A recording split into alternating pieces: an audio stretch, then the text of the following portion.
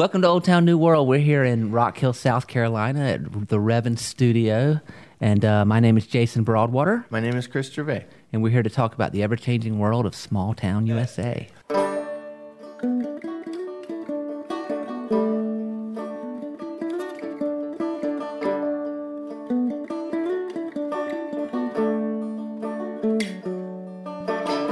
Before I introduce our guest today, I'd like to start with something wise, something funny, something colloquial maybe from Silent Micah. Silent Micah? Well said, well said. That was very folksy. Man, he's funny, dude. Yeah. Anywho, Chris, how are you doing, man? Oh, gosh, I'm dying with laughter. I'm dying with the disease of laughter now. That's hilarious. Yeah. Well, you look handsome. Thanks. Yeah. Thank you. All right, well, to introduce our actual guest, her name is not Noah Norton. Her name is Nora Orton. You got it. All right, welcome, Nora. Thank you. Great, so you have come down here from Charlotte, right? Yep. And what do you do in Charlotte? I do a bunch of things. I work for my family to, make money, and then my less lucrative project is Charlotte Storytellers, which is basically a storytelling group. We meet every single Monday. We do these free workshops, and they've been drawing about 30 people. And then we take the best stories from the workshops and we put them into showcases and do various projects around Charlotte. So a storyteller's work. So you're getting together and working on the craft of telling stories? Yeah. So it's you come and we have certain rituals that we do every single week. So like levitate people, burn candles. Light as a feather, stiff as a board is always a classic. Sacrifice a goat. Right. Yep. We play Monopoly. Yeah, we ran out of goats, so Been there. But so we come and everybody checks in. So you say check in, and you say whatever you want about your day. Kind of like what you guys just did to start the podcast, just to sort of introduce your presence in the room. It's a lot of people who, it's a lot about shedding your mundane 9-to-5 life and stepping into your sort of more honest self. Mm-hmm. So you check in, we do a bunch of really weird warm-ups, like screaming and contorting your bodies, that kind of thing. Right. So new people are always like, what? Are they screaming because the contorting their body hurts? Or are they independent exercises? I wouldn't say they're independent. I'd say they're related. Gotcha. Like how you scream and how you contort your body are sort of conceptually linked, but you're not contorting because you're in pain. Right. Pain is not the driving factor. Gotcha. Right. Go ahead. I would say it's interesting. I'm never comfortable on public transportation until I've done those exercises. As soon as I get on, then I can And relax. weirdly, nobody ever sits next to you. Right. Which is great. The It's a good exercises. method. Yeah. Yeah, so we do that, and then we have a bunch of games that we play. Some are kind of typical improv games, and then some are storytelling games that we've sort of accrued over the last couple of years. So one is called 3-sentence stories, where you have a topic and you have to tell a story in 3 sentences, or 1-word story where we go around in the room and everyone says 1 word, like that kind of thing. And so we spend the first hour doing all of that, and then the second hour is just stories. So we've published online that there's a theme for that week. Okay. And people will have, about 5 people maybe, will have prepared a story on that theme. So they'll tell the story, and each person, if they so choose, gets feedback. So we do a whole critique, and we kind of give guidelines on how to do that critique. How to do that, yeah. So do they read, or do they... It's a mix. So, for example, for me, I used to write everything out for my stories, and then I would read them, and then if I were to perform them, I would just memorize it like that.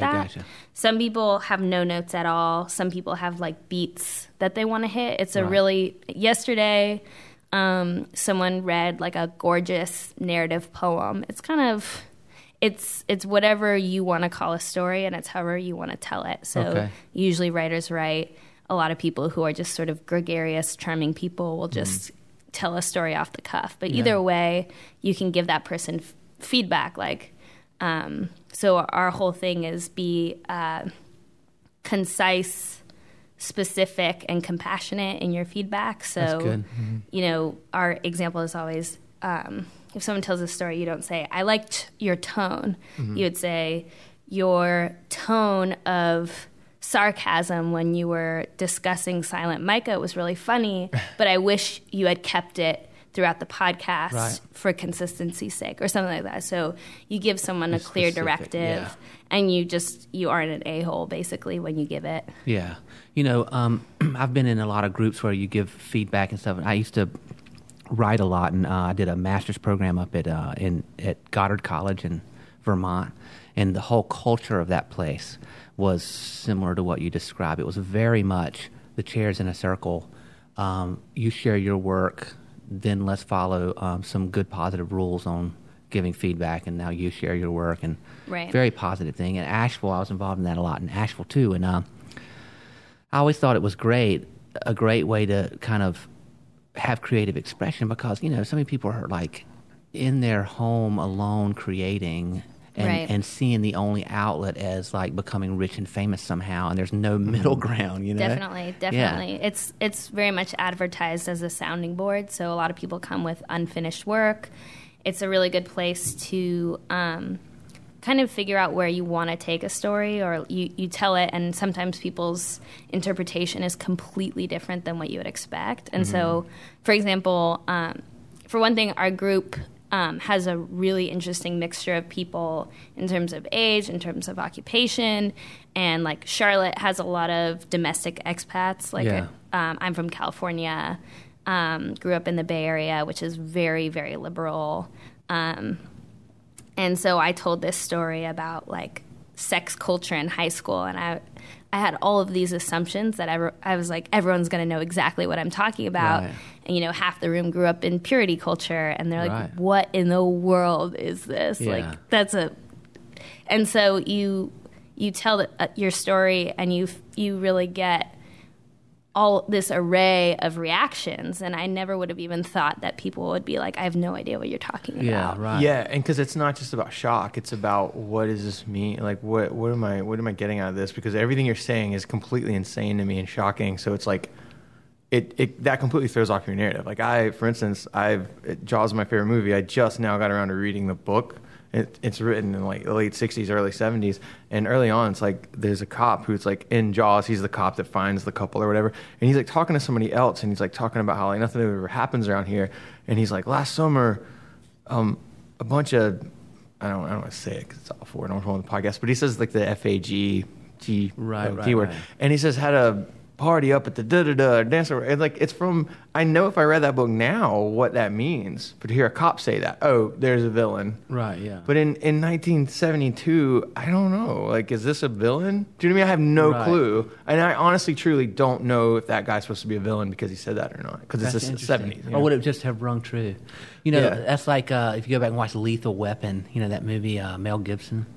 There's this scene where they're talking about how the like girl that died, like it was like, well, maybe she was with the girl and then her man came in, and she was like, well, maybe the girl was her partner. And the main actor, what's his name? Danny Glover, the other no, actor? The other main guy. Mel Gibson. Yeah, he goes, gross, but okay. And it's like, wow. Like man, the two girls were together. Yeah, it's so funny. And that movie came out like 3 years before. You'd never make that joke. Yeah, right. I mean, you could still at that time period have made. You could have had characters saying that about males, but I think. Right, the idea of this like rough and tumble cop saying anything but like hell yeah, doesn't make any sense. Yeah. So do you have Nora, when you're having groups together? I mean, do you find that people look for ways to shock sometimes, and is that sometimes counterproductive? Sure, that's a good question. I think so. Part of my answer for that is if you're telling a story once in like a casual situation, shock value goes a really long way. But we have kind of a tiered system where the meeting is the most casual kind of thing that we do. You can share anything. It's a safe space, whatever you want. Then the next step after that is called a story slam, which is an open mic. So you're inviting the public in. It's still not super rehearsed, but maybe we've workshop the story once or twice, and then members from the community come in. It's still a performance. And then a showcase is we rehearse for about a month. It's highly polished and curated, and there's auditions. And so a shock value story would work a lot better at maybe a meeting or a story slam, but once you're getting to a showcase and you're telling the story like over and over again, it can't carry the story. That's interesting. And you get to the point where the shock has to accomplish something in the narrative. Yeah. So it can't be just shocking for shocking's sake. So, when I'm working on a story for a showcase, I'm like, well, what are you trying to say? Why are you, taking your time and breath to get on stage and tell all these people something? And so every single element, including shock, needs to be pushing you towards whatever that is. So it's one device, in other words. Exactly, among a lot of different devices. Yeah, exactly. Yeah, another thing I experienced when I was in kind of a storytelling culture, when I was writing my book and all that, was that there was a culture that had formed there that was, at the time, memoirs were huge, and the more awful thing that happened to you, the better memoir it was. Right. And I'm saying that tongue in cheek, of course, and I don't mean to be insensitive, but like it was almost like it was embarrassing to not have have had something awful happen to you. Yeah. You know what I mean? And it was like. So what if it would have been something else besides that? I don't know, but the point was that whatever it was a memoir with horrible things in it, but it could have been something else. Whatever it was, people started all kind of writing that same thing. It created this kind of, I don't know. It started to worry me that people weren't being as individually. Right, it was sort of like a standard. Yeah, it was like creating the standard, and everybody thought, well, if I'm not working on a memoir, then I'm just wasting my time. Oh, and they have to pull something from their past that's like traumatic. Yeah, and that became like that equals good writing, and the rest of it is like kind of tinkering. Do you find that that because you get together, and because there's going to be dominant personalities in the group, and there's going to be like what those people tend to do people ever feel like, well, God, I kind of wanted to do something totally different, but it's not welcome there? I mean, how do you protect against that? Sure, that's a good question. For what it's worth, that hasn't been a problem. So last night, the theme was lit. We just started meeting at a place called Charlotte Lit. It's the Center for Literary Arts, and they're really awesome, letting us use their space. So we wanted to kind of commemorate that with our theme for the week. And if I can remember, there was a story about a guy who lit himself on fire as a child, tried the stop, drop, and roll, and it was more painful than they lead you to believe. There was a story about a woman and her English teacher and like their relationship and how he, really wanted her to be successful. So obviously just take those two and they're completely different. And then there was a poem about, a woman and her relationship with God. Right. So because there is no standard, because the population is so disparate, I could see how if there was a group of maybe even 5 people who are all telling the same type of story and getting really positive feedback, maybe everybody would jump on the bandwagon. But there just hasn't been any like standard narrative yet. But I could definitely see how that would be a problem. And I think in terms of like the question of specifically like a traumatic narrative being, the only way to get people's attention. Some people just haven't had bad stuff happen to them, but they still have really good stories because it's all about how you set up the stakes. Because in one situation, and it works on like a bodily level. So imagine like you're walking and you step on like a sharp rock that like really hurts and you notice it. If you're a soldier in the middle of battle and you have a wound, you step on that same rock and you won't notice it. Yeah. So it's all about. Both of those stories are really valid, but it's all about the context that you set up. Like, there could be a story where the climax of the story is the bus arrived. Right, yeah. And it's just all about how you set it up. Yeah, absolutely. I think having a theme changes that dynamic too, because you go from, you can write anything, it was very overwhelming. And I think that's why people are going to gravitate to those kinds of things. And the idea of like personal trauma or whatever, like that's never going to go away. That's always going to be a thing that people will go to. Yeah. And that just kind of comes down to modern society and we tell stories because like at the core and heart of storytelling is for the same reason that a caveman draws a painting on the wall. What does he draw? He draws himself fighting buffalo or whatever, like a T-Rex. He draws himself fighting a T-Rex. Like arm wrestling a T-Rex. Yeah, or just existing at the same time as a T-Rex and kind of giving a thumbs up. And, like, this happened, I swear. Yeah, and like the reason, like everyone says how if you don't have conflict, you don't have a story. But the thing is that it is true. And like that's like this platitude thing that people will say. But the point is, stories are, the value of stories is their synthesis of our experience. Yeah. And that is everything from a rock to being in war, to breaking up with your significant other, to being in a car accident, to having a bad day. What else do we do but seek release from fear? And what do we get from stories but a momentary, tiny little shot in the arm of release? Yeah. And so that's why trauma, because we don't, like, I love horror movies and I love creatures, and the weirder and dumber and less realistic the creatures are, the more I love it. But like there's no one-eyed, monster outside, So, but trauma that's what that is, right. Or getting mugged or whatever.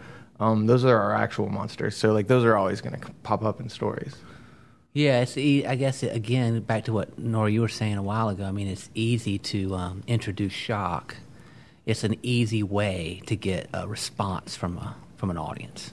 Right. And you don't have to necessarily have crafted an excellent story or created a moment of truth really at all. I mean, look at the television. Yeah. It's covered with, I look at 24-hour news channels and it's just covered with stories that are just about, it's like they move from one to the next.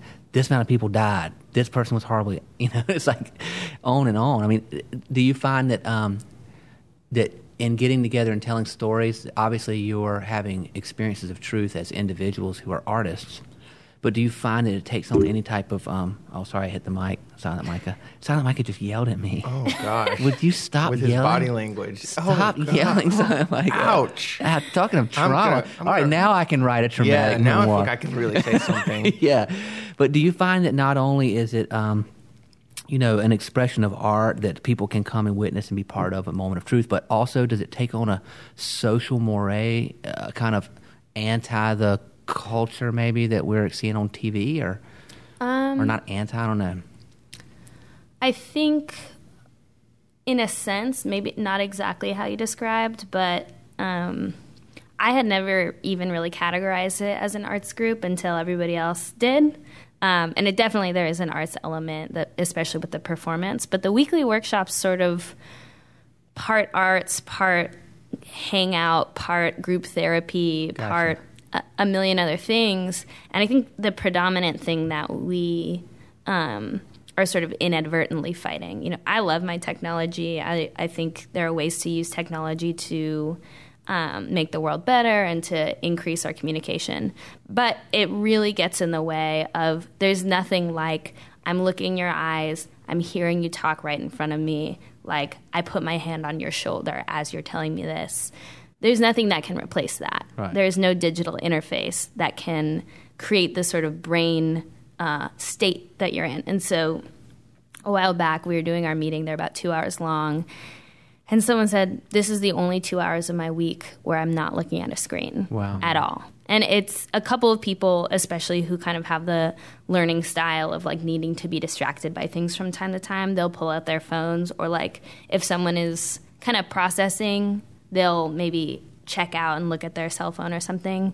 But generally, it's a time where 20 to 30 people are looking at each other and not at a screen. And I think that's really powerful. And I think you see it in our shows too. We can set up in any abandoned warehouse, in any, it's like the kids on the street with trash cans as soccer goals. We can go anywhere because it really is a person talking, people listening, and that's it. And I think that's really special and something to be preserved. And that's sort of a way maybe we're counterculture. Yeah. Okay. Yeah. No, I see that. How just for my frame of reference here, and you may have said this before, but what's the frequency? So the meetings are once a week, and then and then shows are how often? The shows we have about once a quarter, and those are for the really big shows. So we started out. Our first one was last April, and it was like a total mess. We had no idea what we were doing. Yeah. And we had we were really shocked. We had like 70 people come to it.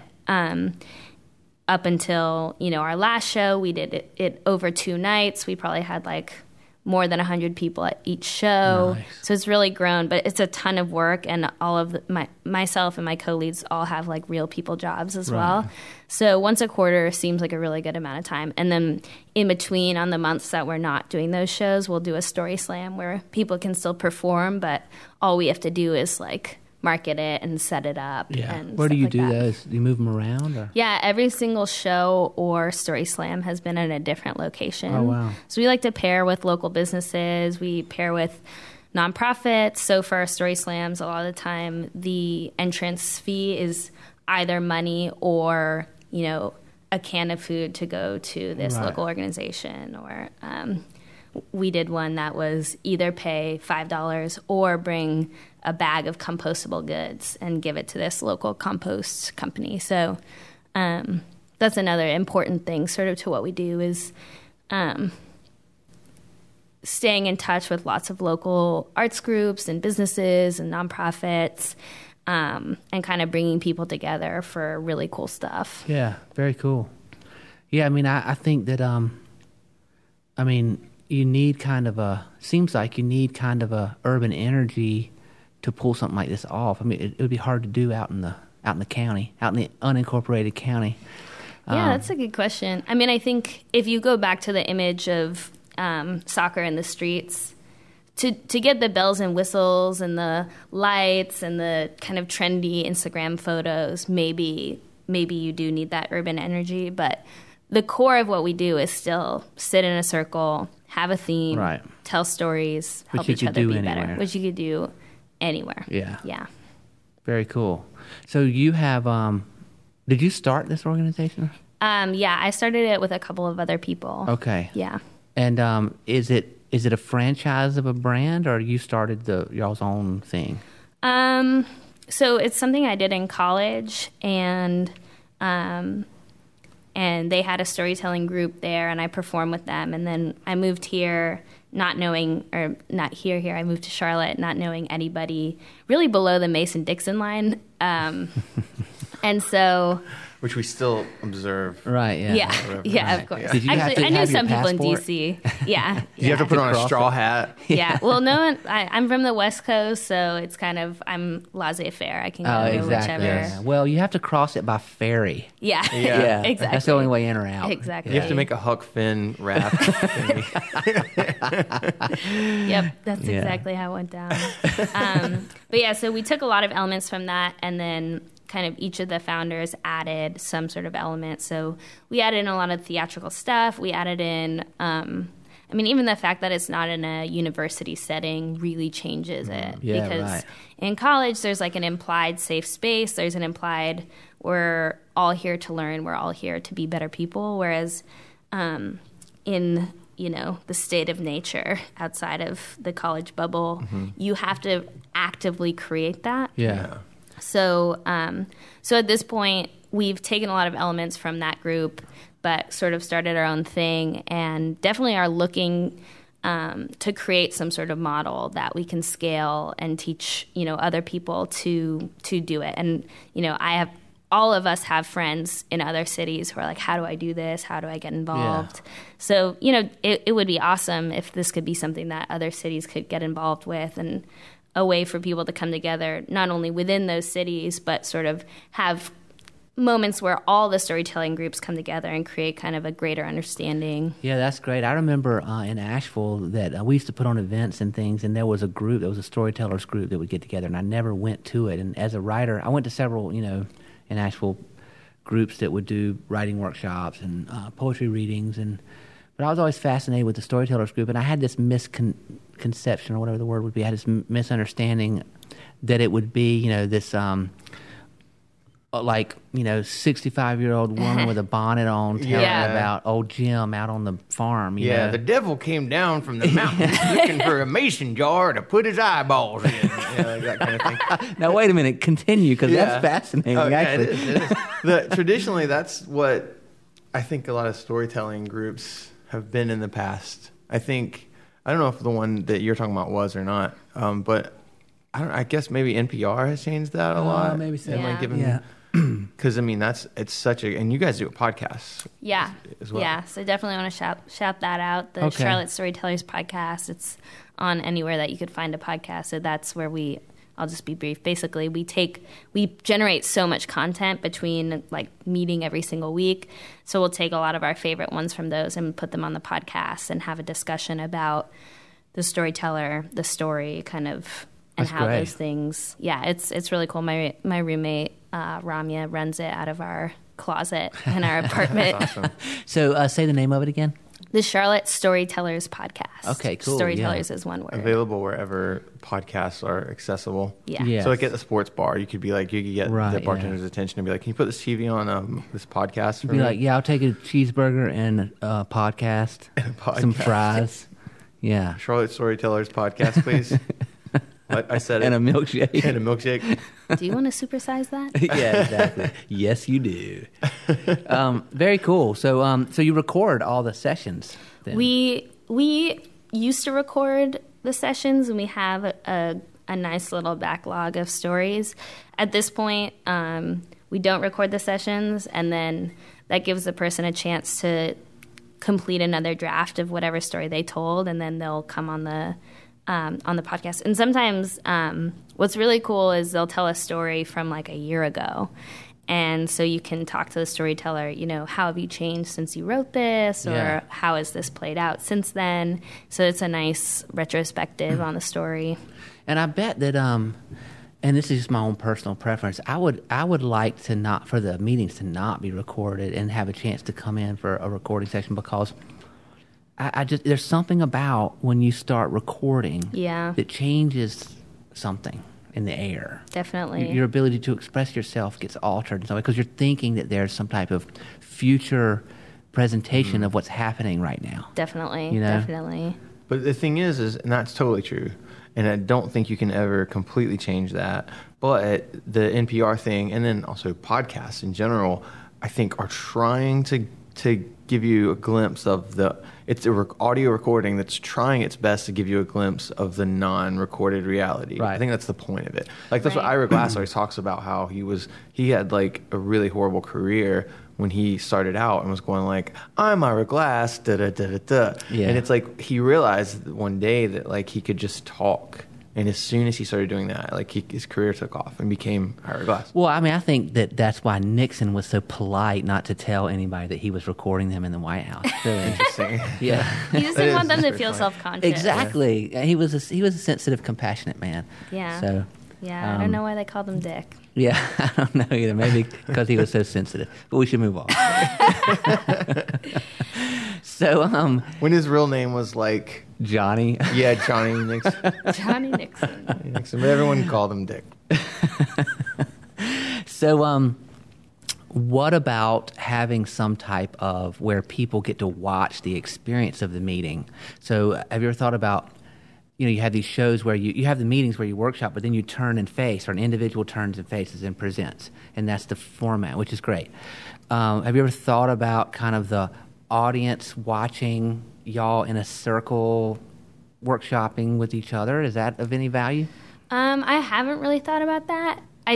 It's challenging for me to think that anybody is interested in my life or what I'm up to. Right. Like even for a podcast, I sort of expect any podcast with me in it to be highly curated in what I say, because Wait, this part's going to be edited out, so Yeah, you feel free okay, to say good, whatever you okay. want. Yeah.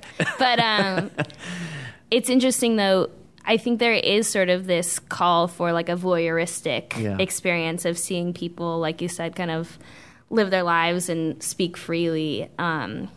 So my first reaction is, why would anyone care? My second reaction is, well, why would anyone care about anything or anyone at all? That's not a very millennial sentiment. Yeah, I You're guess supposed to be not. like, why would anyone care about anything but my life? Yeah, no, I'm just sort of like tend to think, but the work that I do is sort of exactly the opposite of that. That every single story counts and every Right. So in terms of showing the workshops, I think there is kind of a sanctity to the fact that I think it would threaten the safe space. Yeah, I see that. But in terms of, I mean, we definitely have an interest in, especially for people in kind of the business world or in organizations, to tailor what we do towards what they're trying to accomplish. So to be able to hold our workshops for other people. Yeah. And then we did a really weird event about a month ago. So there's an organization called Taproot, which is sort of a performance art dance theater group. They're really interesting. And then this guy who runs this place, Union Shop Studio. It's an artist co-working space. All very like artsy terms that I didn't know until very recently.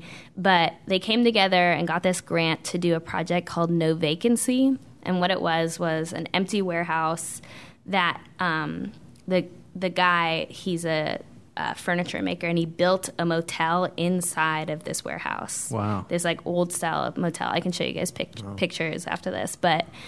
And then there were 4 rooms, and artists came in and filled each room with stuff to sort of create a concept or a story of maybe who was there. And one was like a hydroponic garden. One looked like it belonged to a serial killer. Yeah. It was a really... And so every week or so this summer, they're having groups come in and perform in the space. Oh, wow. So we were given this task, and I was like, oh my gosh, this is so avant-garde. I have no idea what to do. So we did kind of a hybrid of the meetings and a show, and we called it an interactive workshop. So we had people come in, and we were all in character as though we were workers at this haunted motel.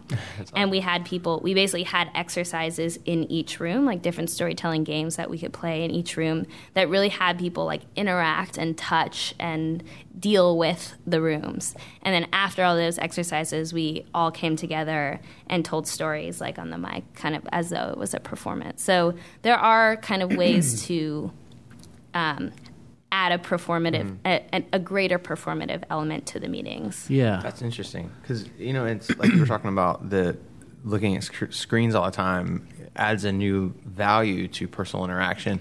And that's the big trend in like amusement, whatever, like entertainment, like the idea of like a fun house or whatever, a horror haunted house has been replaced by these like interactive live, there's like actors you go through. Gosh, it's like open to anything. There's all kinds of different it's basically sort of a maze concept, but you go through it and there'll be this narrative and there's actors that you're interacting with and stuff. That's this huge thing now. You'll get some warehouse space somewhere, you'll build a set, and like in Orlando there were several of them, and like pretty much every big city has like. Is there one in Charlotte? I think there actually is, yeah. Like an interactive performance group? Or? I don't know what the actual name is for. It's almost like an interactive haunted house, but it doesn't necessarily have to be haunted. Right. And I think more often it isn't. Or it can be, but it's just interactive. And even a lot of like haunted houses do that. They move to this like narrative with actors and stuff. But like there was one in Orlando that was like this science fiction thing where you had to pick a team and give yourself a name or something and but there's this you're interacting with people, and so I think that isn't just a trend that happened because that trend just happened. Somebody thought of it once and then it caught on and people did it. I think it makes sense. It makes sense that you would seek something like that out, as opposed to, as much as I love, and my favorite thing about being a human is going to the movies and sitting in front of a screen. Right. But the idea that and live theater has never been my thing because it just wasn't, because I'm a movie nerd. But the idea that you would go watch a live performance and be in it makes so much sense now, because you would crave that more since you're constantly staring at the screen. Totally, yeah. And I think, you were describing all kinds of ways to tell stories. I mean, the people who come in and decorate space and are telling a story by absolutely the way they decorate space. Yeah, so our very first show, and this is all so new and strange to me. I was vaguely involved in Storytellers in college, but I was studied hard sciences and played soccer. I didn't really engage with the arts at all. So we had our first show in this empty warehouse that had a koi pond in it. When you're looking for free spaces, you end up with really interesting spaces. Yeah. And so my roommate is a designer, and one of the other co-founders was a theater major. So they had all of these ideas. So the way it felt when you walked in, you open the door, and the first thing you see is a maker space. And you're like, I can't be in the right place. This is really strange. But there's an arrow that says story showcase this way. So you're like, okay, you follow the arrow, and you open the door, and it's dark. It's really dark. But you see dimly lit Charlotte Storytellers. Right. And you look to your right, and there's a carpet, and it's lit up on either side with string lights. And you're like, oh, well, that must be where I'm supposed to go. And so you go in it, and it leads up to this curtain that's been basically cinched just high enough for you to duck into it. That's also lined with lights. And you go inside, and when you arrive, you've basically stepped into someone's living room, but in the middle of this warehouse. And there's pillows and blankets and couches and this like very like warm colors feel. There's lights hung from the rafters. There's a giant elephant just in the room that like had been someone else's set. So did somebody, please tell me somebody said, we need to address the elephant? Yes, okay, we definitely sure, said that. And then the next guy. And then said that too. Yeah. And I had never thought about it before, but again, a huge part of what we do is shedding your sort of adult self. You're like, you know, the part of you that thinks life is really complex, and just being like, you know what, life is really simple. All I need to be entertained tonight is to hear someone talk about their lives. And so, and then basically what we try to do is there's some sort of shedding aspect. So in that case, everybody took off their shoes, and then you receive something. So one of our kind of gimmicky things that I really love is, so at a poetry slam, when you like something, you're encouraged to snap. Yeah. And so what we do is we give everybody a little thing of bubbles. And whenever you hear something that really resonates with you, you blow bubbles into the air. So a storyteller will say something really powerful, and you'll just see this shimmering above the audience. And it's so beautiful. I love that. That's very cool. We've talked before about there's a thing in the South where when someone's talking to you, there's an expectation that you will constantly confirm the things they say, compliment when they say anything that declares anything. And so it's weird if you talk to someone who's not used to that culture, because it feels like they're being rude. Because we're used to constantly like, yes, oh, absolutely, oh, yeah, oh, you're so right. Oh, you listen with your mouth in the South. Yeah, yeah. And it's like if you don't say those things, you're being rude. And that's a weird thing, though, because there is something interesting about that kind of expression. Like often someone will say something, and I'll be in a group talking whatever, and I just unconsciously I'll clap when someone says something, and I'm not thinking about it, but I'll clap because I'm used to they said something I like, so I'll clap. That's a weird thing that we have these like response mechanisms. And I love the idea of like just making one up. And I've gotten bad about ripping out my underwear and throwing them at people when they say things in business meetings. Their face, yeah, it's like sticks. I'm like, yes. Yeah, bubbles might lead to a little bit less chafing. Yeah, exactly. Yeah. Yes, bubbles less chafing. That's their tagline. Bubbles is tagline. Yeah, but like when I was in college, I thought it was the doofiest thing in the world. Like you'd be talking to someone, and they would say something about like liberating their female sexuality, and people would all go, yes, like I totally see it. And I thought it was really goofy. And now that I am sort of in this situation where that type of feedback is actually really healing and really community building, I love it. And I've started doing it. Like someone will say something just out in the wild, I'll be like, yes, that's like so good. And it's really validating, actually. Yeah, it's the proto like button. Yeah.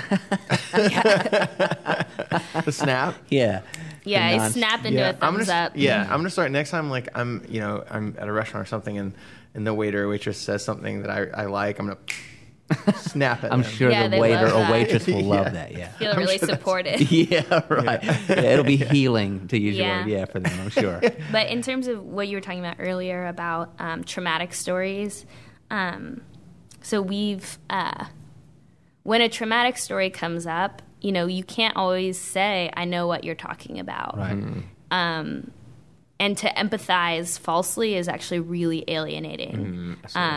Like, oh, you lost your parent? Like, yeah, my dog died and it really sucked. Exactly. Like it's really, really isolating to hear someone falsely empathize. And so something like a snap or a bubble, or even just saying heard, like I hear you, you've been heard, is really powerful. But yeah, there's definitely when you're dealing with trauma, so storytelling can be very healing because you're taking, especially when it's something difficult that's happened to you, you are basically gaining agency in it. You're saying, okay, this was the beginning, this was the middle, and this was the end. It's this finite thing. It's already happened, and I got to decide what it was about. Right, yeah. That's really healing. When you're dealing with a bad memory, it's really good.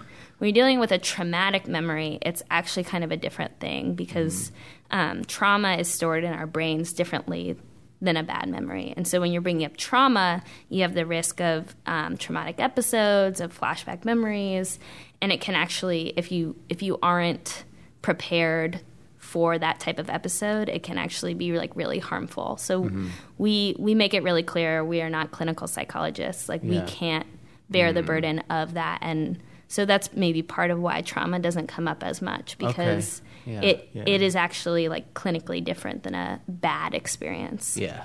But either way, whether it's bad and I can't relate or traumatic and I can't relate, it can be really helpful to just be like, I hear you. Yeah, absolutely. That's great. So the plans are then to keep doing these meetings, to maybe to get more people to come to the slams, more people to come to the events. Are you looking for more people to participate in the meetings, or is it kind of... The meetings are sort of reaching a saturation point, and if there are more people, we could add in another day. Yeah. But once you get... Most of our exercises are really built for like a 15 to 20 number, and our last meeting had like 32. Oh, wow, yeah. But it's summer, it's nice weather. Like when it's not nice out, people don't, show up. I think...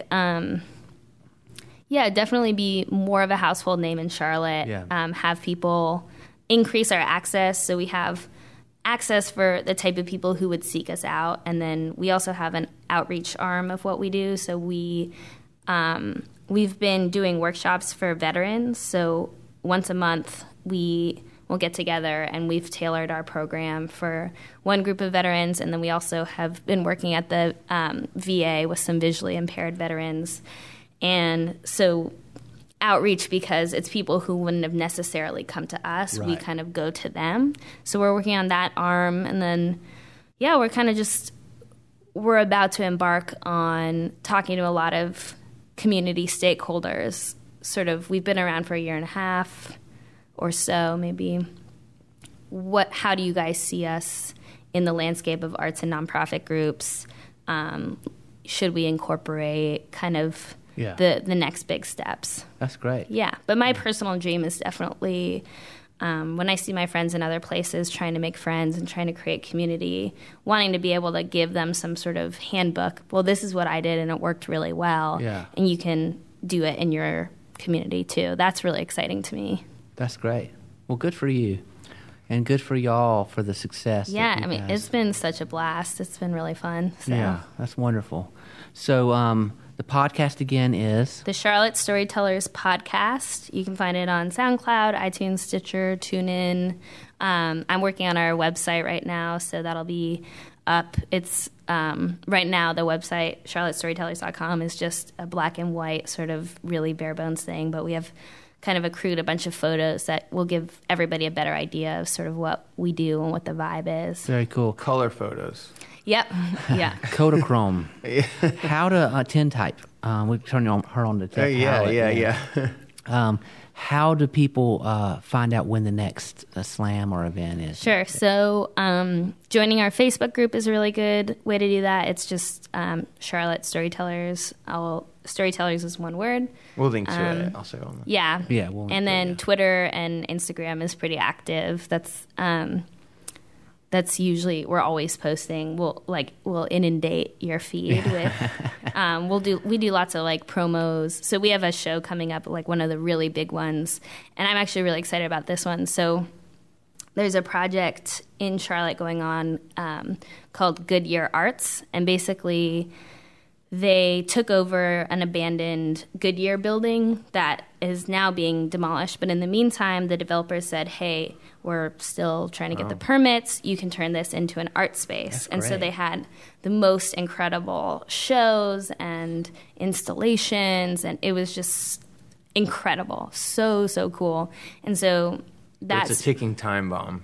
Right. But I think that the transients is part of why people really wanted to go and like get in while you could. Cool, yeah. So they just changed locations to a different spot in Uptown, and my roommate and co-founder is one of the residents there, and so she spoke with them, and we're actually going to do our next show at that space. Oh, very cool. So it'll be this like storytelling experience surrounded by art in downtown Charlotte. Yeah. It's so cool. That's great. Yeah. Do you have a date for that yet? Yeah, it's August 5th and 6th. Okay. Yeah, so I can give you guys all the information on that. Yeah, we'll but put it on the website. It should be fun. Should be really fun. Very cool. Yeah. Yeah, well, it's been a pleasure. Yeah, thanks so much for having me. Absolutely. Hope I didn't say anything too terrible or stupid or... Yeah, there was a lot of It was stuff. pretty Well, I awful. know. Yeah. You guys haven't started recording yet, right? No, Okay, it's cool. been a warm-up. That was why I was able to speak so freely. Yeah, I'm right, feeling good exactly. now. Yeah, Now because we weren't recording Yeah, yet. let's rein it in a little Yeah. bit. Okay, cool. Clean up the language. Chris, anything you'd be remiss without saying? Absolutely not. Really? You've said Yes, everything. I'd be remiss if I said more. Oh, you would? Yeah. Like, for example, what would you say that you'd be remiss about? Oh, gosh. Don't get me started.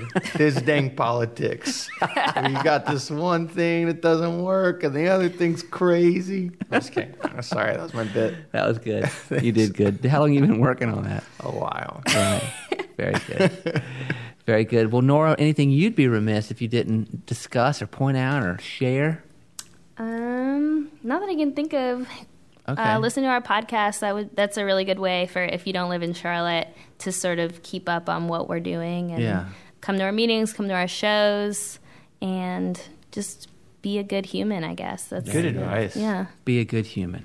Well, that sounds like something Silent Micah would say. Micah, you want to one-up her with some kind of like amazing comment? Well said. Well said. Wow, Yeah. Nora, you are surely embarrassed. Yeah, I just Yeah. got schooled. You totally got I'm going to go schooled, back yeah. to Went to a Charlotte. dark place. Yeah, right. Okay, well, I guess we'll see you next week on Old Town New World.